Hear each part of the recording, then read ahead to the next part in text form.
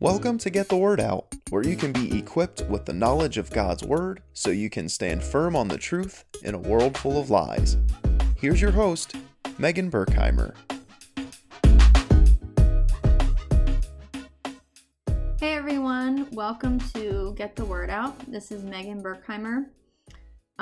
So today, it's New Year's. It's 2020. It's January 3rd. Welcome to a new decade. I don't know about you, but I'm really excited for 2020. There's good things coming. So welcome, Merry Christmas, Happy New Year. It's been a great Christmas break. I love the holidays. I love it. I love the time that we get to spend with family, and it's really good. It's fun. I don't know about you guys, but my trash tends to pile up after Christmas. And sometimes I forget that the garbage doesn't go out on holidays, which means that it didn't go on Christmas Day or New Year's, because our garbage goes on Wednesday mornings. But because both of those holidays fell on Wednesdays, our garbage got a little bit piled up. And it got a lot piled up because of all the Christmas stuff that was included, all the boxes and wrapping paper and that kind of stuff. So that makes for an even bigger pile of trash. And then there's times when you forget to take the garbage out completely, and then you have 2 weeks of garbage on your hands. But anyways, that all has to do with the podcast, don't worry. The title is Taking Out the Trash, a new year. So why am I talking about garbage? Because we're talking about taking the trash out. So do you guys remember the poem by Shel Silverstein? I used to read it all the time, and now I read it to my son. It's called Sarah Cynthia Sylvia Stout Would Not Take the Garbage Out. Great poem, really funny. Why didn't she take the garbage out? I don't know. She was a stubborn little brat, I guess, but apparently the garbage got piled up so high that it reached across the nation. But the same can be true. The same can be true of us with our spiritual stuff, our spiritual garbage, if we don't take it out. So today we're going to talk about taking out the trash before we get any further into 2020. So part of that is choosing forgiveness. So we're going to talk about forgiveness. And we're still kind of in our marriage series, so this is going to be revolving around marriage, but it applies to everyone. So, but make sure that it's happening in your home first. I don't know who said this, but somebody said if you're winning at work and losing at home, you're losing. You know, if you're winning everywhere else and you're losing at home, then you're losing. So we need to make sure this is happening in your home, especially with your marriage first. So we touched on forgiveness last time, but today we're going to go into it a little bit more. And I kind of felt the need to do an entire podcast on forgiveness. So forgiving your spouse is something that you choose to do. It's being obedient to God and His Word, and it's really important to do in your marriage. One of our old pastors used to say that a good marriage consists of two good forgivers. And so if you're not good at forgiving or asking forgiveness, then your marriage is going to suffer. Unforgiveness always leads to bitter roots in your heart, which makes it even harder to get rid of. So, you know the saying that goes, unforgiveness is the poison you drink while you wait for the other person to die? It's very true. It's very true. It's poisonous in your heart. So if you've never said the words, I forgive you, or will you forgive me to your spouse, then you really need to do a heart check and make sure that there's no unforgiveness in you. So let me just give you a picture of what happens when we neglect to take care of this. So let's say that you've been really hurt by someone. In this case, since we're still on the topic of marriage, let's say that it's your spouse. So your spouse has hurt you, and let's say that you've done nothing to deserve it, and they either refuse to apologize, or maybe they're kind of like my husband, where they're completely oblivious that they even did anything to hurt you. He would agree with that. So it's not wrong to be angry. It's not wrong to be hurt. Feelings are okay. God gave us feelings. But the Bible says, in your anger, sin not, in Ephesians 4. So it's okay to be angry, but it's not okay to sin in your anger.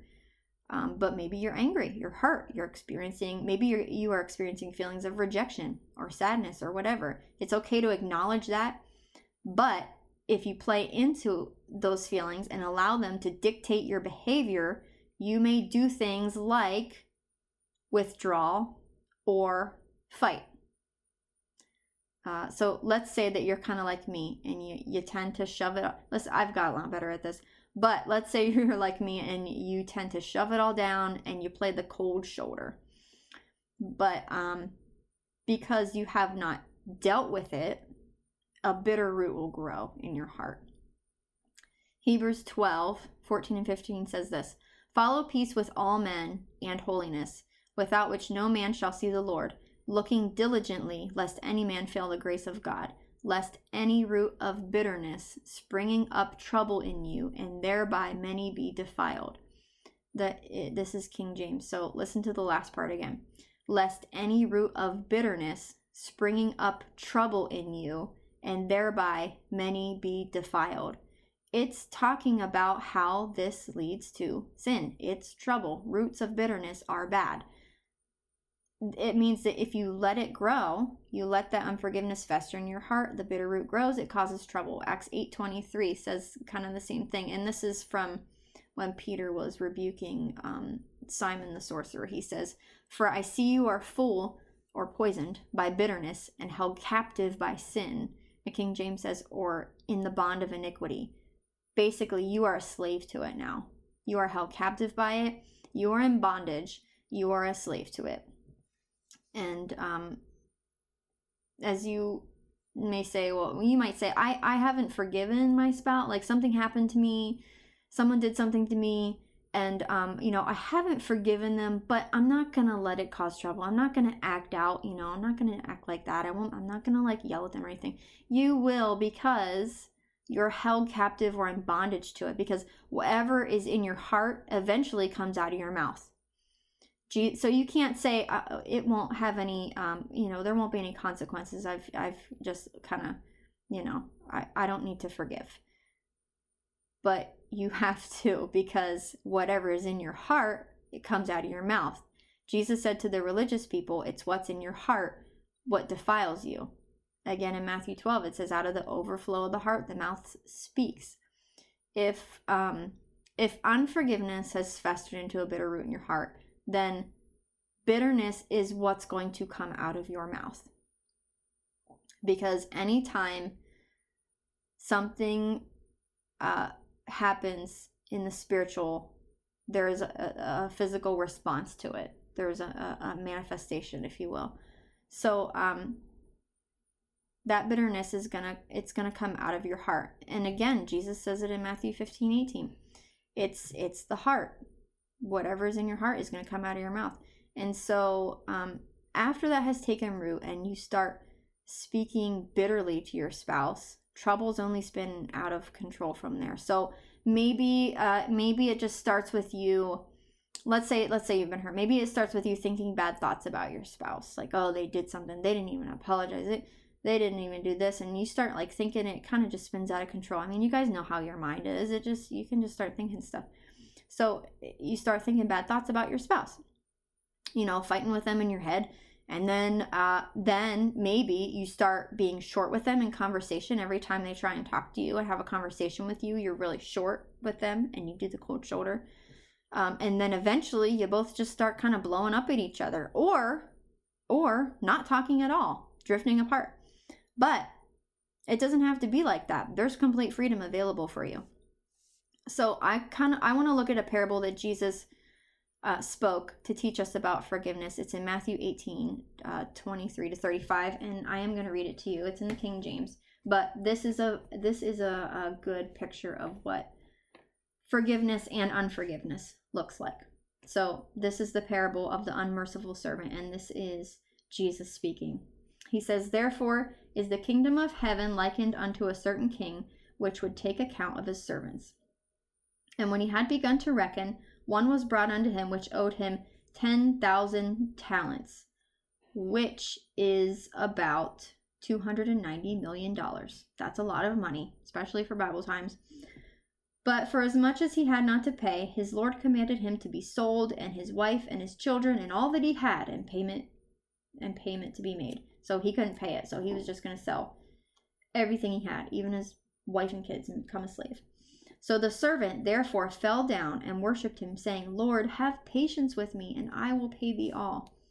Then the Lord of that servant was moved with compassion, and loosed him and forgave him the debt. Do you see how it says loosed him? Obviously, he was in some sort of bondage or slavery. He was a slave to that debt. The king loosed him and forgave him the debt. Okay, verse 28. But the same servant went out and found one of his fellow servants, which owed him 100 pence. Okay, that is about $17. That is a lot less than what the king forgave him. So he laid hands on him and took him by the throat, saying, "Pay me that thou owest." And his fellow servant fell down at his feet and besought him, saying, "Have patience with me, and I will pay thee all." And he would not, but went and cast him into prison till he should pay the debt.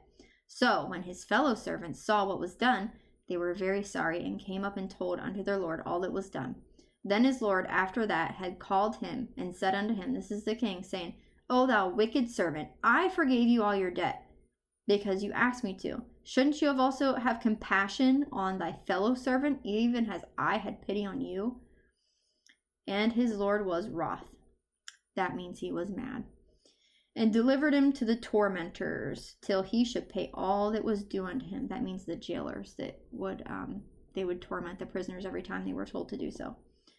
Okay, last verse of this. So likewise shall my heavenly Father do also unto you, if you from your hearts forgive not every one his brother their trespasses. So Jesus is saying, likewise, my heavenly Father will do the same to you. He'll forgive you. If you, from where? From your head? No, from your hearts, forgive everyone. Everyone that has wronged you. Everyone that has sinned against you. You need to forgive them. From where? From your heart. So this confirms, once again, that this is a heart issue. Let me just stop right here. There are so many of you that I hear you tell stories and talk to me about things that have happened to you that are awful, that are just awful things that have happened to you in your past, or people have done horrible things to you, maybe in your childhood, or maybe it is your spouse where your husband is cheating on you or something, like you guys I know are going through very hard things. And maybe you are living with the hardest person to forgive. I don't know, but it doesn't matter because you have to be obedient to the word of God. And so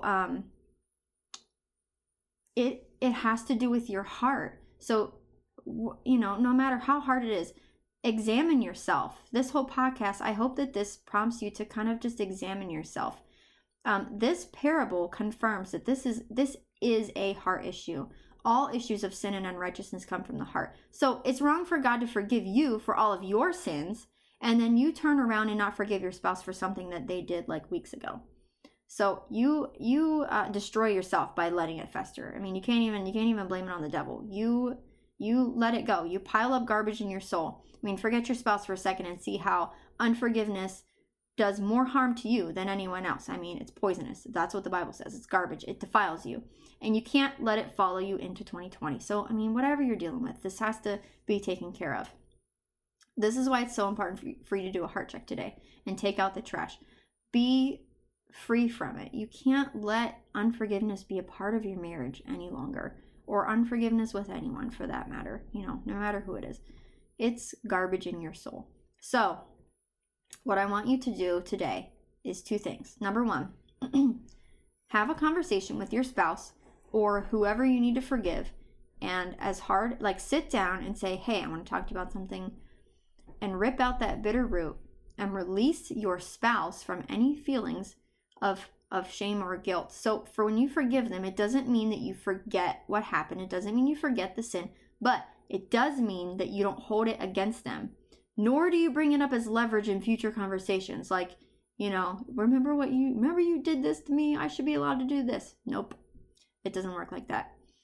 It's dead. You killed it. The garbage goes. It's important to do this. It's important to forgive because Mark 11:25-26 says this, and when you stand praying, forgive if you have aught against any, that your Father also, which is in heaven, may forgive you your trespasses. But if you do not forgive, neither will your Father, which is in heaven, forgive your trespasses. Okay? That's why it's important to forgive. Now, number 2, an even harder thing to do, in my opinion. Have another conversation with your spouse or whoever and ask for forgiveness. I mean, whether or not you do number 1, do number 2, okay? Do number 2 with your spouse. Have a conversation and say, is there anything that I've done that I need to ask for forgiveness from you for? Have I sinned against you? Get forgiveness so that you never need to feel any kind of like shame or guilt for whatever you've committed against your spouse. God will forgive you according to 1 John 1:9. It says if we confess our sins, he's faithful and he's just to forgive us our sins and to cleanse us from all unrighteousness. Cleanse us where? What? Cleanse what? Our hearts. And your spouse will forgive you too if you're sincere. Psalm 86:5 says that God is ready to forgive. So he's always ready to forgive you. Anytime. Right now, he's ready to forgive you. Jeremiah 31:34 says that he will remember your sins no more. Okay, it's not likely that your spouse will remember your sins no more, but they can still forgive you. But God is so good and so merciful. He says he'll actually forget them. He will remember your sins no more. Thank God for that. That releases you from a lot, releases me from a lot. If you don't know if you need to ask for forgiveness, ask the Lord to search your heart. I mean, do what David did in Psalm 139. He said, search me, O God, know my heart, try me, know my thoughts, see if there be any wicked way in me, and lead me into the way everlasting. That's a good prayer. Here's a piece of advice. Don't wait until you feel like it to do these 2 things, because your feelings are the worst leader. They are the worst leader. Be led by the Spirit. Be led by the Word of God. And be obedient, whether you feel like it or not. Humble yourselves and do it. Pride will keep you from ever doing these 2 things. You need humility to sit down and have these conversations with your spouse. I mean, even last night, I had on the calendar, I had written down for Josh and I to sit down and do budget stuff. And it is so boring, and nobody wants to sit down with a calculator and a pen and paper and figure out budget stuff, and it's horrible. And so I didn't want to do it just as much as he didn't want to do it, but I'm like, we have to do this, So we sat down and we did it, and guess what? At the end of it, we're really glad we did it. So you need to sit down and have these conversations with your spouse. James 4:8-10 says, draw near to God, and he will draw near to you. Cleanse your hands, ye sinners, and purify your hearts, ye double-minded. Be afflicted and mourn and weep. Let your laughter be turned into mourning and your joy to heaviness. Humble yourselves in the sight of the Lord, and he shall lift you up. That verse doesn't sound very fun to me.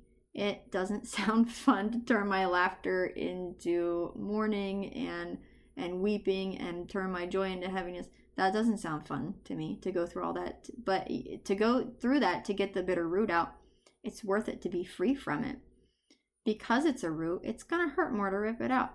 You see, it's always on you to take the first step before God does something. He promises to lift you up at the end. If you look at the end of the verse, it says he'll lift you up. He promises to lift you up, but you first have to humble yourselves and get rid of this stuff that is robbing you of a healthy and holy marriage.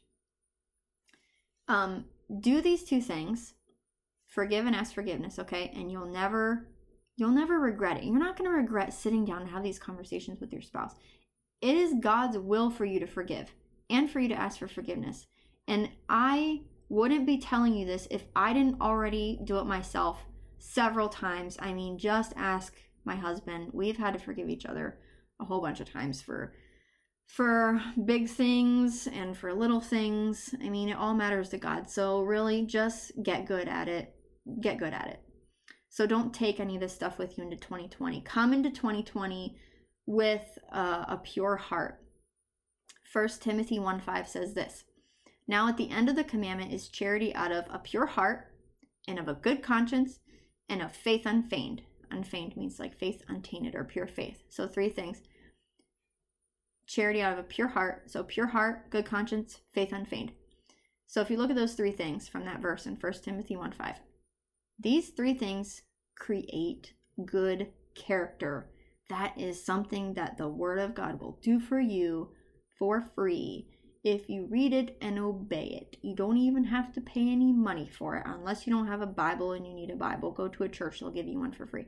It's a good feeling So that's what the word will do for you. It's a good feeling to head into the new year with a clean conscience and a pure heart. It is freedom. So maybe today your prayer can be this. This is David again in Psalm 51:10 says, "Create in me a clean heart, O God, and renew a right spirit within me." God will do that for you if you stay in his word. Why? Because Hebrews 4:12 says that the word of God discerns your thoughts and the intents of your heart. It reveals that kind of stuff to you. So that's how you get a clean heart and a right spirit. You have to stay in the word. You have to forgive, and you do not have to carry your trash into the new decade. The Bible says that he's always ready to forgive, and he wants you to do the same. He wants you to do the same to everybody, no matter how horrible the thing was, how deep the hurt is. Going into the new year with a pure heart and knowing that you don't have to carry any of that you've forgiven and that you've asked forgiveness is complete. It is freedom. It's part of the freedom in Christ that we experience as believers. And so that concludes our podcast for today. Thank you guys for listening to this. I really appreciate it. Thank you for your grace as we're still kind of new to this whole thing. And there's more to come, okay? So God bless, and we'll see you next time on Get the Word Out. Thanks for listening to this episode of Get the Word Out. We hope the word released today helps you stand firm on the truth in a world full of lies. Feel free to email us at podcast@getthewordout.today. And remember to subscribe. Join us next time on Get the Word Out.